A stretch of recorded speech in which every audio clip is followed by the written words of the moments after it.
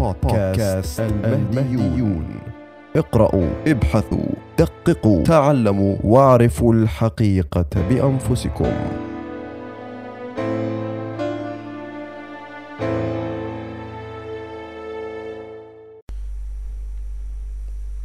بسم الله الرحمن الرحيم، والحمد لله رب العالمين، وصلى الله على محمد وآل محمد الأئمة والمهديين وسلم تسليما. قال تعالى: وكذلك مكنا ليوسف في الأرض يتبوأ منها حيث يشاء نصيب برحمتنا من نشاء ولا نضيع أجر المحسنين ولأجر الآخرة خير للذين آمنوا وكانوا يتقون.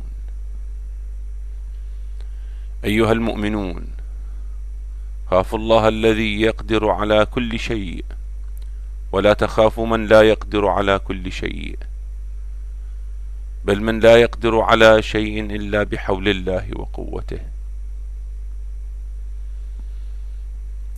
ومشيئته سبحانه. أنتم في هذه الدنيا سائرون، ولا بد لكل سائر من الوصول، فاحذروا أن يكون وصولكم إلى النار، واعملوا أن يكون ورودكم إلى الجنة. ولا بد لكل عاقل أن يتحرى الطريق الذي يوصله إلى السلامة، ولا بد لكل عاقل أن يتحرى الطريق الذي يوصله إلى السلامة، حيث لا ينفع الندم بعد انقضاء المدة وتمام العدة. وأنتم أيها المؤمنون حقا، بعد أن عرفتم من الله وليس من أحمد الحسن أنكم تسيرون على الصراط المستقيم وتدينون بدين الحق الذي يريده الله سبحانه.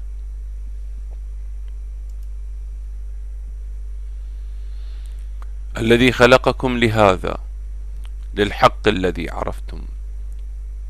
اعملوا واعملوا واعملوا حتى ينقطع النفس، فإن في العمل نجاتكم، فلا خير في من يعلم ولا يعمل، بل الحق والحق أقول لكم إن إبليس لعنه الله كان يعلم ولا يعمل، فهو من العلماء غير العاملين.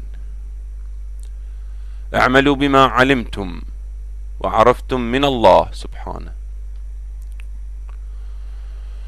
دون خوف أو حساب لأي شيء مهما كان عظيما في أعين الناس الذين يحسبون الدنيا والمادة ولا يحسبون الله سبحانه.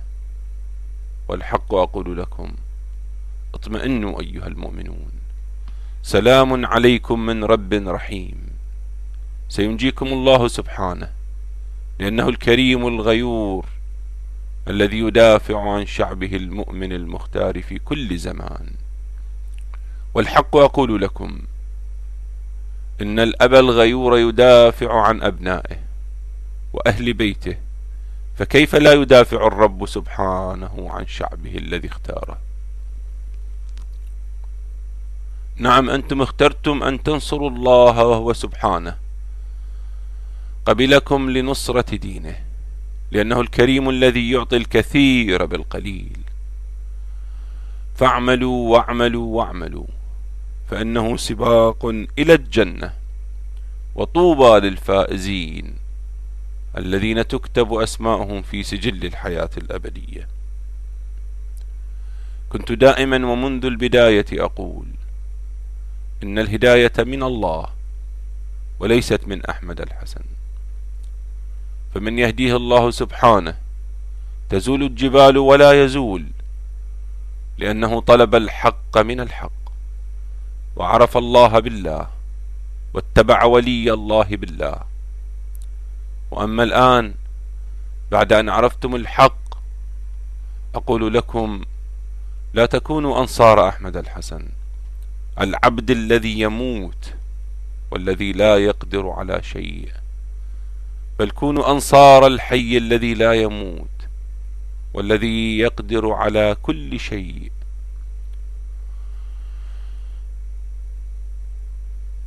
كونوا أنصار الله، لأنه الكريم الذي يعطي نفسه لمن ينصره حقا. الناس يقولون نحن أنصار فلان وأنصار فلان، أما أنتم فقولوا نحن أنصار الله.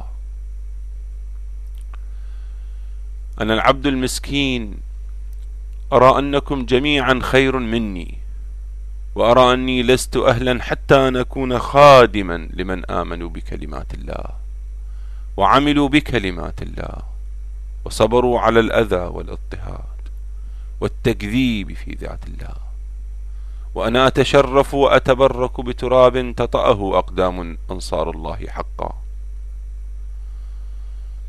أنا أرى نفسي وعيالي شيئا قليلا أقدمه بين يدي حبيبي سبحانه. أما المال فأنا لا أرى أنه شيء ذو بال أو قيمة حتى أقول أنه شيء قليل أقدمه بين يدي الله سبحانه.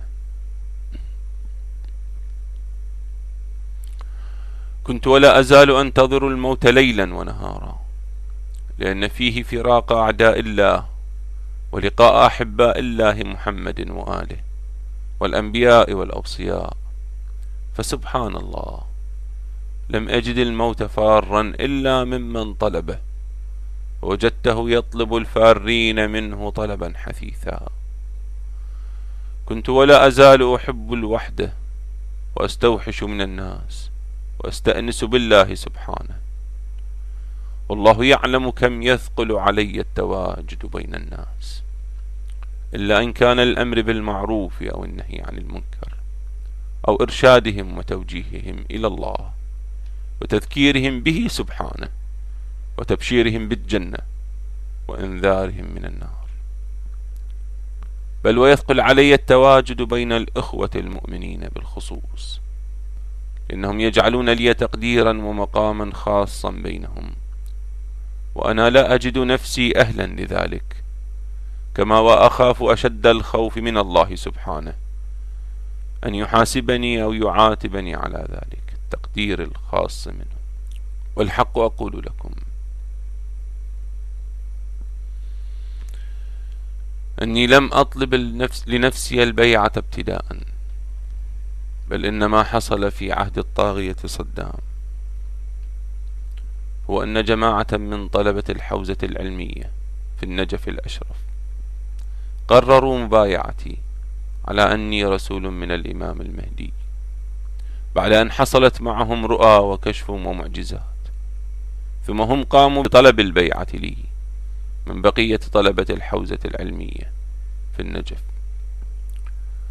والله يعلم وهم يعلمون ذلك. وهذه كانت البيعة الأولى. ثم ارتد الناس إلا القليل ممن وفى بعهد الله سبحانه، وأمسى من ارتدوا يقولون أن الرؤى والكشف من الجن والمعجزات سحرا، وكانوا يقولون الصادق الأمين، وأمسوا يقولون ساحرا كذابا. فعدت إلى داري وسكنت ما سكن الليل والنهار، مستأنسا بحبيبي سبحانه، راضيا بقضائه وقدره، صابرا موقنا أن الله لا يضيع أجر المحسنين.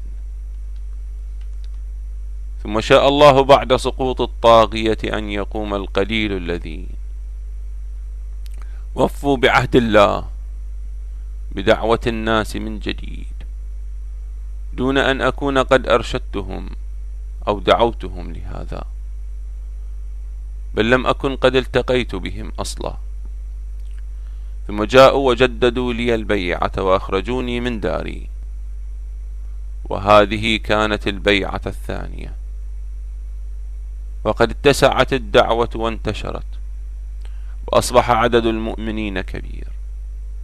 ثم حصلت ردة حيدر مشتت وجماعته، فلم يبق على عهد الله إلا القليل ممن وفى. وعدت إلى الدار مرة أخرى مستأنسا بحبيبي سبحانه، صابرا على كريم بلائه، ولم أدع أحدا ليبايعني، ولكن شاء الله أن يأتيني أولئك الذين طهرهم الله بولاء آل محمد، واختارهم قبل أن تخلق الدنيا لنصرة قائم آل محمد، ويجدد البيعة. وهذه كانت البيعة الثالثة.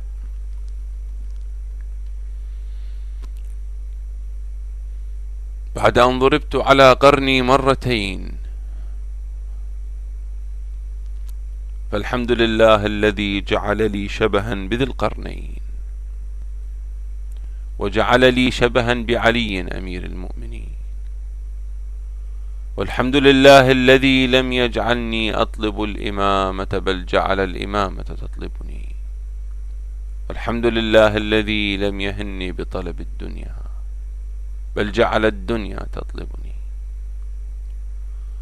والله ما طلبت ملكا ولا حكما ولا مقاما ولا منصبا ولا طاعة الناس لي وانصياعهم لأمري، إلا بأمر الله سبحانه وأمر الإمام المهدي عليه السلام. ولولا قيام الحجة علي بحضور الناصر لي لألقيت حبلها على غاربها. والله إن الدنيا عندي كما أرانيها الله سبحانه، وكما وصفها أبي علي بن أبي طالب عليه السلام، عراق خنزير في يد مجذوم. طوبى لكم أيها المؤمنون يا من تقرون حاكمية الله وملكه وتنصيبه سبحانه. طوبى لكم أيها المؤمنون يا من تقرون حاكمية الله وملكه وتنصيبه سبحانه. وأما أولئك الذين نقضوا دين الله ونقضوا حاكمية الله سبحانه ونقضوا التنصيب الإلهي من علماء السوء ومن تابعهم، فأقول لهم: أعملوا ما تشاءون، إنكم للوارث تمهدون، شئتم أم أبيتم، وستخسرون الدنيا والآخرة، وذلك هو الخسران المبين. وها أنتم تلمسون خسارتكم في الدنيا يوما بعد يوم، ويتأكد لكم سوء حساباتكم وتقديركم، حيث حسبتم كل شيء إلا الله، فما أخفه في ميزانكم وتقديركم، وما قدر الله حق قدره. ولقد بدأ الذين اتبعوا العلماء غير العاملين يدركون أنهم أدخلوهم في واد مقفر ومظلم، فلا كلأ ولا ماء ولا نور، فهو الموت المؤكد في الظلام. وبدأ هؤلاء العلماء غير العاملين يتنصلون من أقوالهم وأفعالهم. والراعي الطالح يترك غنمه نهبة للذئاب. ولأتباعهم أقول: اتركوهم واتبعوا الحق المر الثقيل، فإن فيه نجاتكم. ألا ترون أنهم دعوكم نهبة للذئاب؟ أما من عاقل فينقذ نفسه من الموت المؤكد في الدنيا والآخرة؟ خافوا الله، خافوا من يستطيع أن يهلك الروح والجسد معا في جهنم. أيها الناس، لقد فتنكم هؤلاء العلماء غير العاملين، وشبهوا الباطل بالحق، وإنما سميت الشبهة شبهة لاشتباهها بالحق. قال أمير المؤمنين عليه السلام: إنما سميت الشبهة شبهة لأنها تشبه الحق. فأما أولياء الله فضياؤهم فيها اليقين، ودليلهم سمة الهدى. وأما أعداء الله فدعاؤهم فيها الضلال، ودليلهم العمى.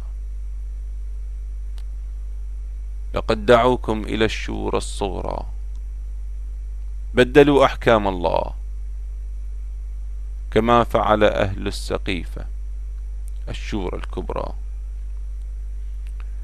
فبالأمس فعلوها مع علي بن أبي طالب عليه السلام في المدينة، واليوم يفعلونها مع الإمام المهدي في العراق عاصمة الدولة المهدوية المباركة. عن حذيفة بن اليمان وجابر بن عبد الله الأنصاري عن رسول الله صلى الله عليه وآله أنه قال: الويل الويل لأمتي في الشورى الكبرى والصغرى. فسئل عنهما فقال صلى الله عليه وآله: أما الكبرى فتنعقد في بلدتي بعد وفاتي لغصب خلافة أخي وغصب حق ابنتي، وأما الشورى الصغرى فتنعقد في الغيبة الكبرى في الزوراء لتغيير سنتي وتبديل أحكامي. وعن أمير المؤمنين علي بن أبي طالب عليه السلام في حديث طويل إلى أن يقول عليه السلام: يعود دار الملك إلى الزوراء وتصير الأمور شورى، من غلب على شيء فعله، فعند ذلك خروج السفياني فيركب في الأرض 9 أشهر يسومهم سوء العذاب.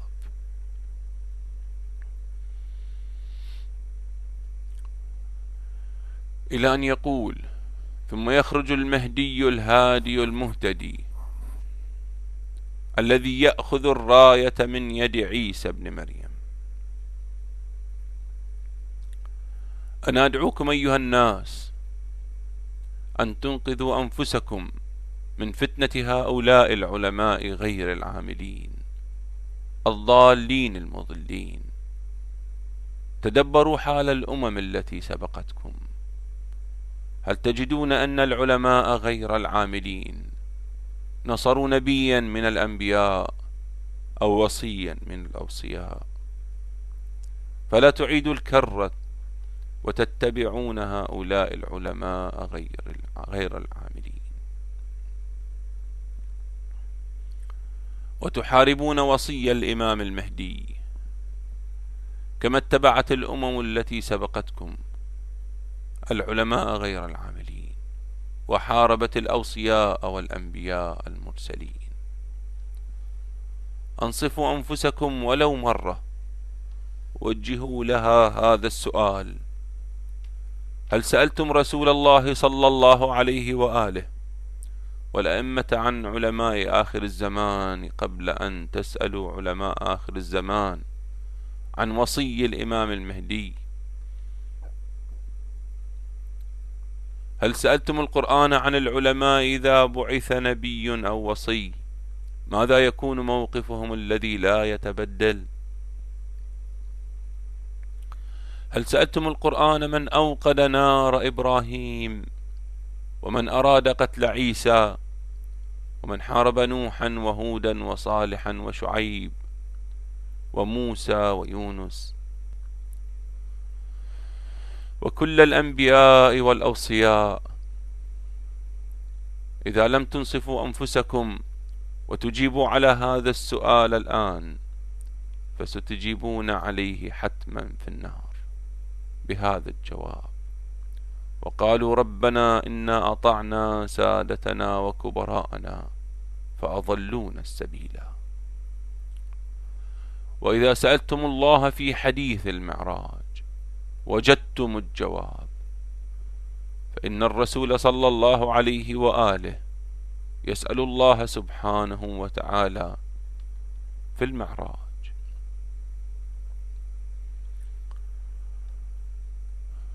في حديث طويل إلى أن يقول رسول الله صلى الله عليه وآله: قلت إلهي فمتى يكون ذلك، أي قيام القائم؟ فأوحى إلي عز وجل: يكون ذلك إذا رفع العلم وظهر الجهل، وكثر القراء وقل العمل، وكثر الفتك الحق وقل الفقهاء الهادون وكثر فقهاء الضلالة الخونة. وقال رسول الله صلى الله عليه وآله: سيأتي زمان على أمتي لا يبقى من القرآن إلا رسمه ولا من الإسلام إلا اسمه، يسمون به وهم أبعد الناس منه، مساجدهم عامرة وهي خراب من الهدى. فقهاء ذلك الزمان شر فقهاء تحت ظل السماء، منهم خرجت الفتنة وإليهم تعود.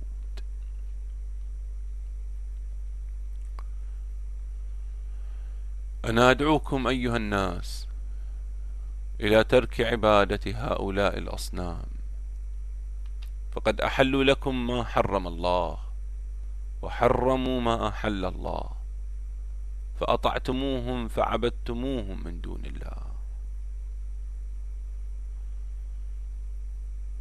عن أبي بصير عن الصادق عليه السلام قال: قلت له: اتخذوا أحبارهم ورهبانهم أربابا من دون الله. فقال عليه السلام: أما والله ما دعوهم إلى عبادة أنفسهم، ولو دعوهم إلى عبادة أنفسهم ما أجابوهم، ولكن أحلوا لهم حراما وحرموا عليهم حلالا، فعبدوهم من حيث لا يشعرون. أدعوكم إلى إقرار حاكمية الله ورفض حاكمية الناس. أدعوكم إلى طاعة الله ونبذ طاعة الشيطان ومن ينظر لطاعته من العلماء غير العاملين. أدعوكم إلى مخافة الله وإقرار حاكميته والاعتراف بها ونبذ ما سواها بدون حساب للواقع السياسي الذي تفرضه أمريكا. أدعوكم إلى نبذ الباطل وإن وافق أهواءكم. أدعوكم إلى إقرار الحق واتباع الحق وإن كان خاليا مما تواضع عليه أهل الدنيا. أقبلوا على مرارة الحق، فإن في الدواء المر شفاء الداء العضال. أقبلوا على الحق الذي لا يبقي لكم من صديق. أقبلوا على الحق والنور وأنتم لا تريدون إلا الله سبحانه، والآخرة بعيدا عن زخرف الدنيا وظلمتها.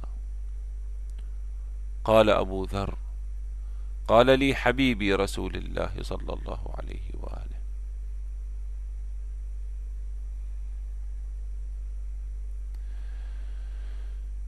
قل الحق يا أبا ذر، وقد قلت الحق وما أبقى لي الحق من خليل.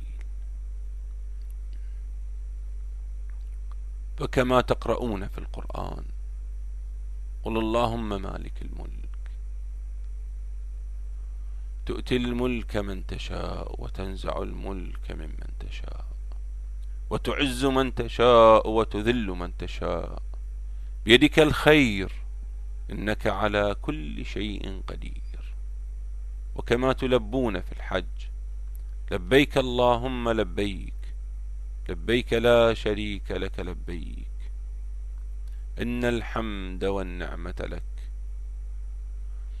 والملك لك لا شريك لك. اعملوا بهذه الآية وهذه التلبية، عندها ستجدون أن التنصيب بيد الله وليس بيد الناس، فما لكم كيف تحكمون؟ لبيك اللهم لبيك،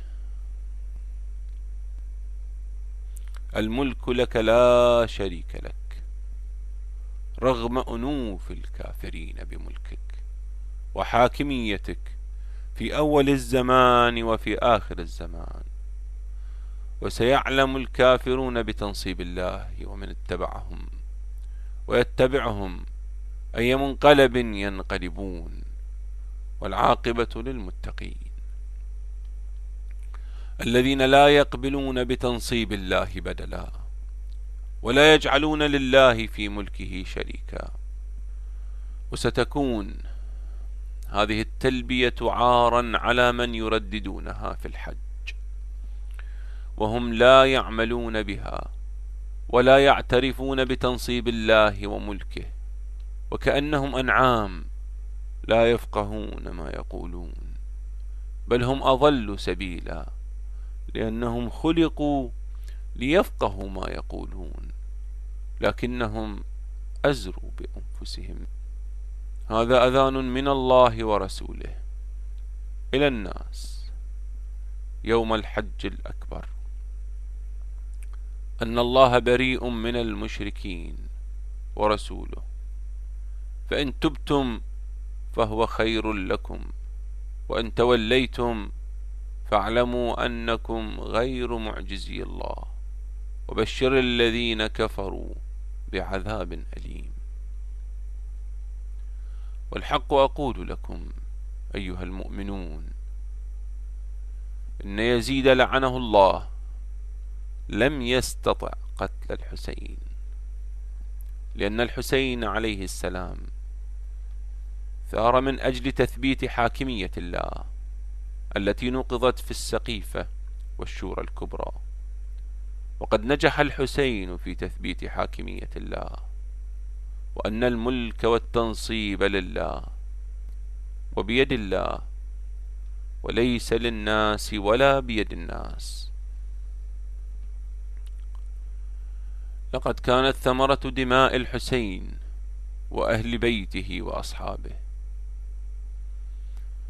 أمة مؤمنة وقفت بوجه الطواغيت الذين تسلطوا على هذه الأمة، ولم ترضى هذه الأمة المؤمنة بتنصيب الله بدلا طوال أكثر من 1000 عام.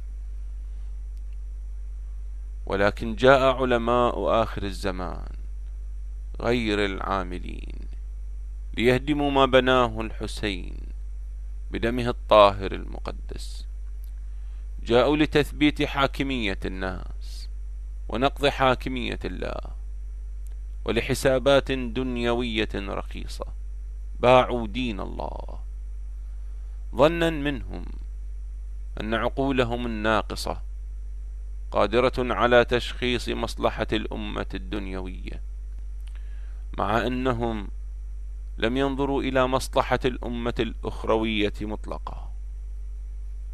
والحق أقول لكم أيها المؤمنون إنهم لن يستطيعوا قتل الحسين عليه السلام، لأن الحسين عليه السلام وثورته الإلهية التي قامت على التنصيب الإلهي باقية بكم أيها المؤمنون. أما هم فعندما يدعون أنهم يبكون على الحسين أو يزورون الحسين عليه السلام فإن الحسين يلعنهم لأنهم قتلته في هذا الزمان. لقد حاولوا هدم الثورة الحسينية وتضييع هدفها، ولكنهم فشلوا وعاد الشيطان مخزيا بعد أن تلاقفت أيديكم الطاهرة شعلة الثورة الحسينية، وبعد أن قررتم الحفاظ على هدفها المبارك حاكمية الله في أرضه بدمائكم الطاهرة. أحمد الحسن عبد ضعيف لا يملك إلا يقينه أن لا قوة إلا بالله، ويقينه أنه لو واجه الجبال بها لهدها. وأنا أعلم أنهم يملكون أموالا طائلة تغدق على من يعبدهم من دون الله، وآلة إعلامية ضخمة، ودولة وسلطة تطبل وتزمر لهم، وأمريكا التي يرضونها وترضيهم. وأنا أعلم أنهم يملكون الكثير في هذا العالم الجسماني، ولكني سأواجههم بهذا اليقين، وسأواجههم بهذه الكلمة: لا قوة إلا بالله. سأواجههم كما واجه الحسين وأسلافهم، وسيرى العالم كله كربلاء جديدة على هذه الأرض، كربلاء فيها الحسين وأصحابه، قلة يدعون إلى الحق وإلى حاكمية الله، ويرفضون حاكمية الناس وديمقراطية أمريكا وسقيفة العلماء غير العاملين. كربلاء فيها شريح القاضي وشمر بن ذي الجوشن وشبث بن ربعي، العلماء غير العاملين الذين يفتون بقتل الحسين. كربلاء فيها يزيد وابن زياد وسرجون والروم، أمريكا من ورائه، وسيرى العالم ملحمة رسالة جديدة لعيسى بن مريم على الأرض المقدسة، وستكون أرض مقدسة فيها عيسى وحواريه، قلة مستضعفة يخافون أن يتخطفهم الناس. ستكون أرض مقدسة فيها علماء اليهود الذين يطالبون بقتل عيسى، والرومان الأمريكان الذين يلبون مطالبهم ويحاولون قتل عيسى. قال عيسى عليه السلام: يا علماء السوء، ليس أمر الله على ما تتمنون وتتخيرون، بل للموت تبنون الدار، وللخراب تبنون وتعمرون، وللوارث تمهدون. لقد كانت وستكون كل الملاحم على هذه الأرض، هكذا شاء الله فلتكن مشيئة الرب الذي ينتصر لأوليائه لأنبيائه لرسله. ولقد سبقت كلمتنا لعبادنا المرسلين، إنهم لهم المنصورون وإن جندنا لهم الغالبون. سينتصر رب محمد من الظالمين في هذه الأرض، سينتصر من ذراري قتلة الحسين، لأنهم رضوا بفعل آبائهم. فمن شاء منكم أن يؤمن فليؤمن، والطاهر فليتطهر بعد، والمقدس فليتقدس بعد. ومن شاء منكم أن يكفر فليكفر، وليظلم بعد، وليتنجس بعد. تابعوا علماءكم غير العاملين، اجمعوا الحطب وأججوا نارا لإبراهيم، واسخروا من نوح، وهيئوا السيف المسموم لهامة علي، وهيئوا خيلكم لترض صدر الحسين. لكني لن أساوم، لن أداهن، لن أكف عن مواجهة عثمان وفضحه على رؤوس الأشهاد. نعم، مواجهتي هذه أصعب بكثير من مواجهة جدي رسول الله صلى الله عليه وآله لأصنام قريش، لأنها أصنام من حجارة. أما الأصنام التي أواجهها اليوم فهي أصنام تلبس زي رسول الله محمد صلى الله عليه وآله.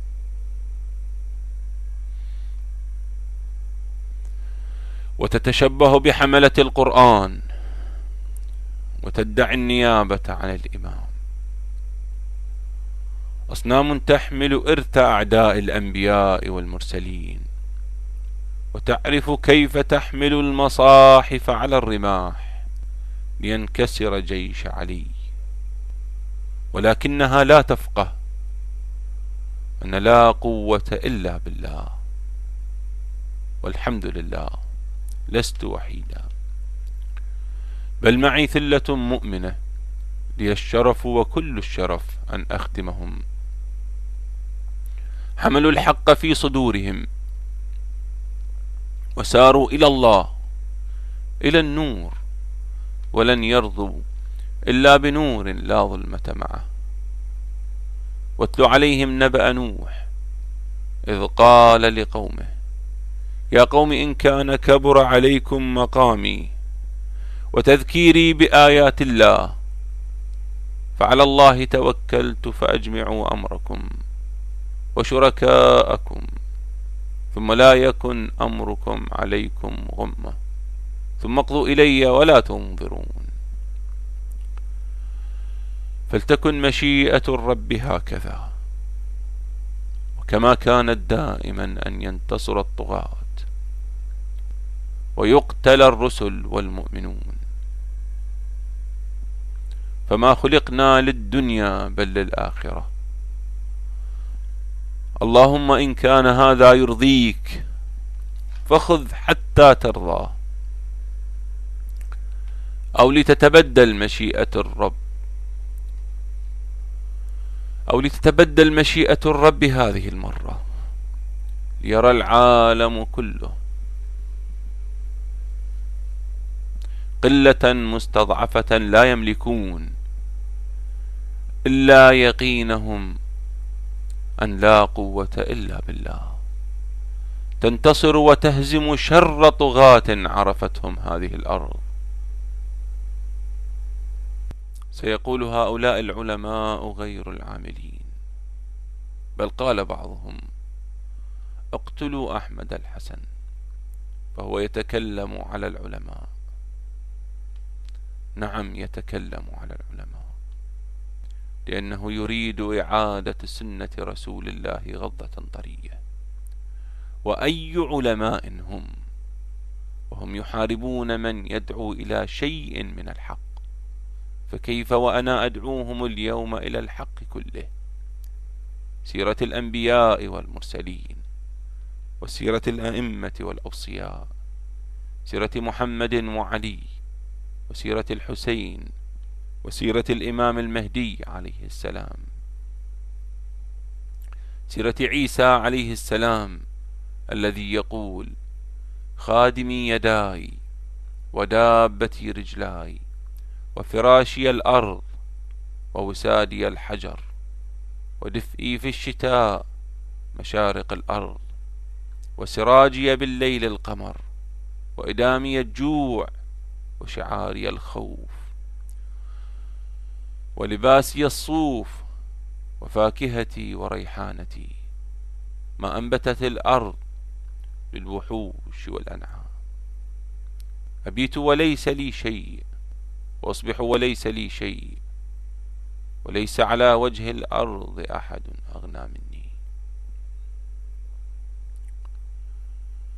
ولم أأتي لأدعو إلى الحق كله، إلى الحق المطلق بدون تمهيد وتهيئة من الله سبحانه. لقد عرفكم الله حقيقة هؤلاء العلماء غير العاملين. لما بعث الله علماء دعوهم إلى شيء من الحق، فواجههم العلماء غير العاملين بالقتل والتشريد، قتلوا شخصياتهم ومهدوا للطغاة قتل أبدانهم وتشريدهم. وبين أيديكم السيد الخميني والسيد محمد باقر الصدر والسيد محمد صادق الصدر، عميت عين لا ترى الحقيقة أو أنها تتغاضى عنها. ما هذه المصيدة التي أوقعوكم بها أيها الناس؟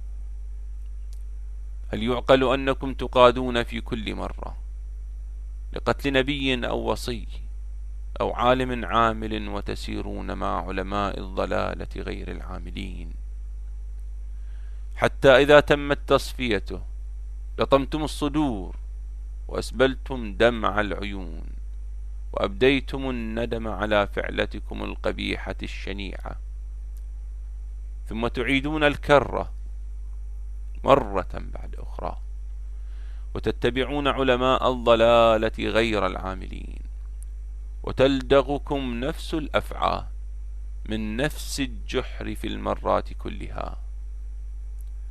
أفيقوا يا نيام، أفيقوا يا موتى.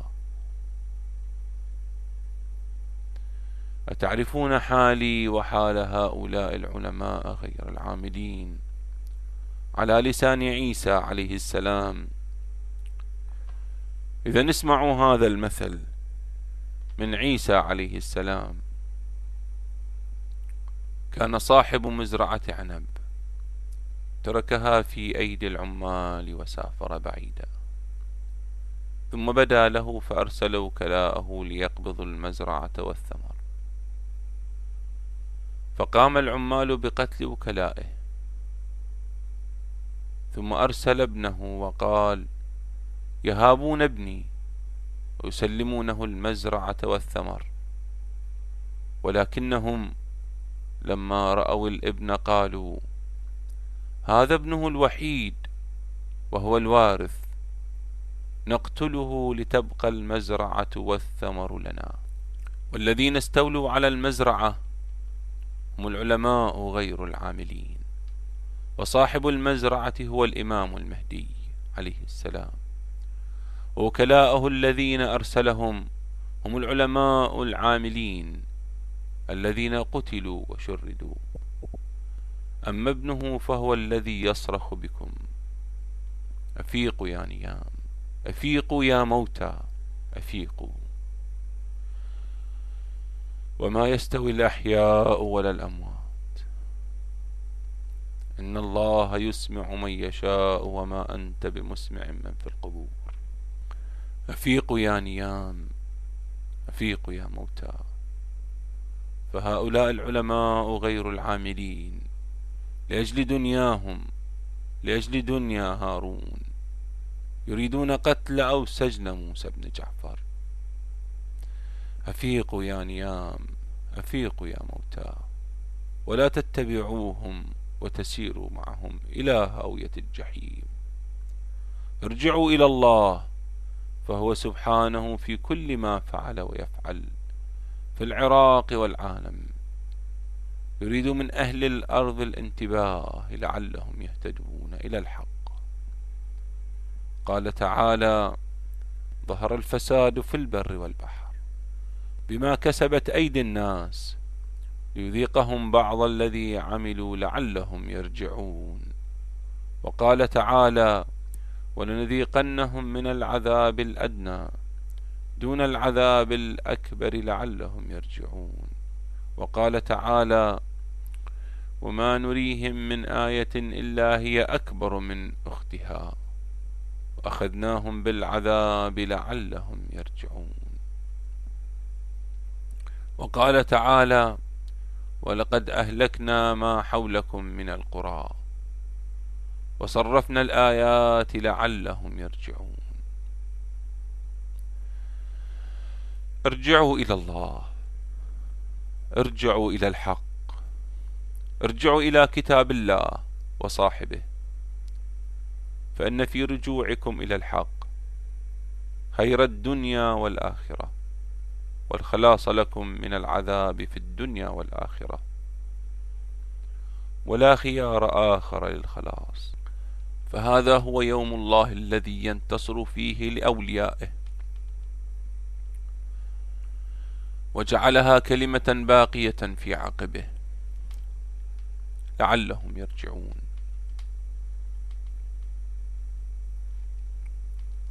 قال أمير المؤمنين عليه السلام: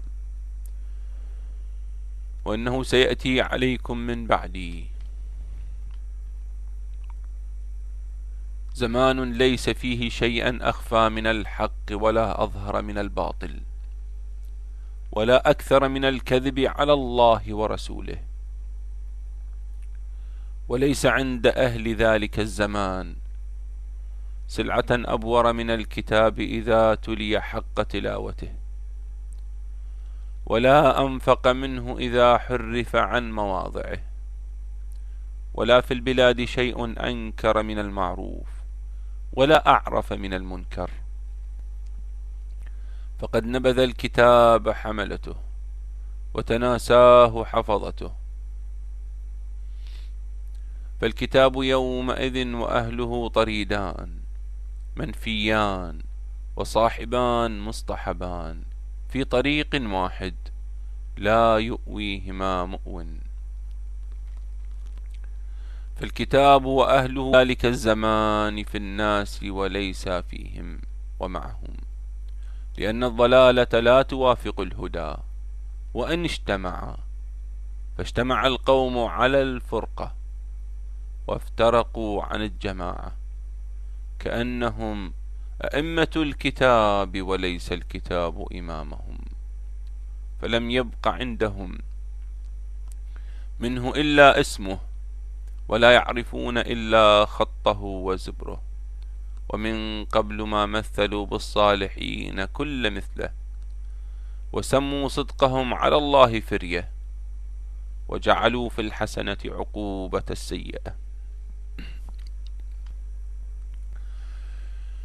أيها المؤمنون، هذه أيام الحج، فهنيء لكم حجكم، سواء منكم من ذهب إلى الكعبة أم هو في بيته مسدود، فأنتم الحجيج وإن كنتم في بيوتكم، لأن بيت الله في قلوبكم.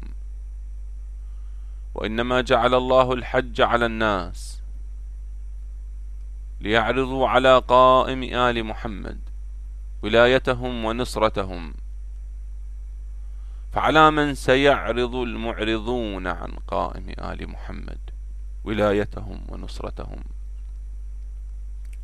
الحق أقول لكم أنهم أموات غير أحياء، وما يشعرون أيان يبعثون. وأهل الجاهلية كانوا يحجون، وما كان صلاتهم عند البيت إلا مكاء وتصدية، فذوقوا العذاب بما كنتم تكفرون. وهؤلاء اليوم كأولئك بالأمس، فإن للذين ظلموا ذنوبا مثل ذنوب أصحابهم فلا يستعجلون. لقد أنذر الله المعرضين بالعذاب، وقد أعذر من أنذر، ولئن أخرنا عنهم العذاب إلى أمة معدودة ليقولن ما يحبسه، ألا يوم يأتيهم ليس مصروفا عنهم، وحاق بهم ما كانوا به يستهزئون. والحمد لله وحده وحده. اللهم لك الحمد والمنة. اللهم إني لم أكن أدري ما الكتاب ولا الإيمان فعرفتني. اللهم إني كنت ضالا فهديتني. اللهم إني كنت ضائعا فأرشدتني. اللهم إني كنت مريضا فشفيتني. اللهم إني كنت عريانا فكسوتني. اللهم إني كنت جائعا فأطعمتني. اللهم إني كنت عطشانا فرويتني.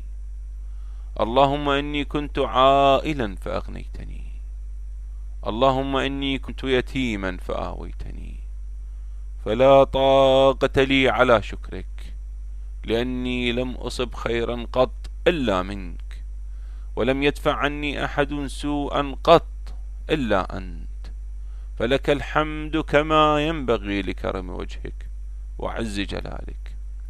اللهم صل على محمد وآل محمد، وافتح مسامع قلبي لذكرك، حتى أعي وحيك وأتبع أمرك وأجتنب نهيك.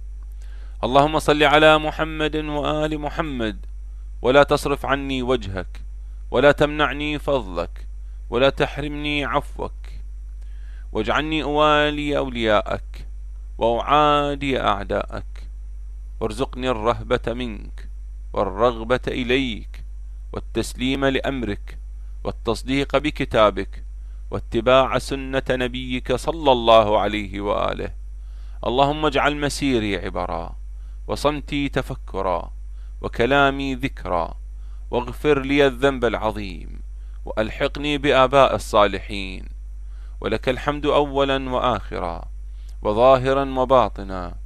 اللهم وأبلغ سلامي إلى رسولك المؤيد المنصور المسدد الحاشر الناشر محمد صلى الله عليه وآله، وأعتذر وأستغفر وأتوب إليك وإليه من تقصيري في تبليغ الرسالة عن وليك وولده المظلوم محمد بن الحسن صلواتك عليه وعلى آبائه الطاهرين. والسلام على المؤمنين والمؤمنات في مشارق الأرض ومغاربها، ورحمة الله وبركاته.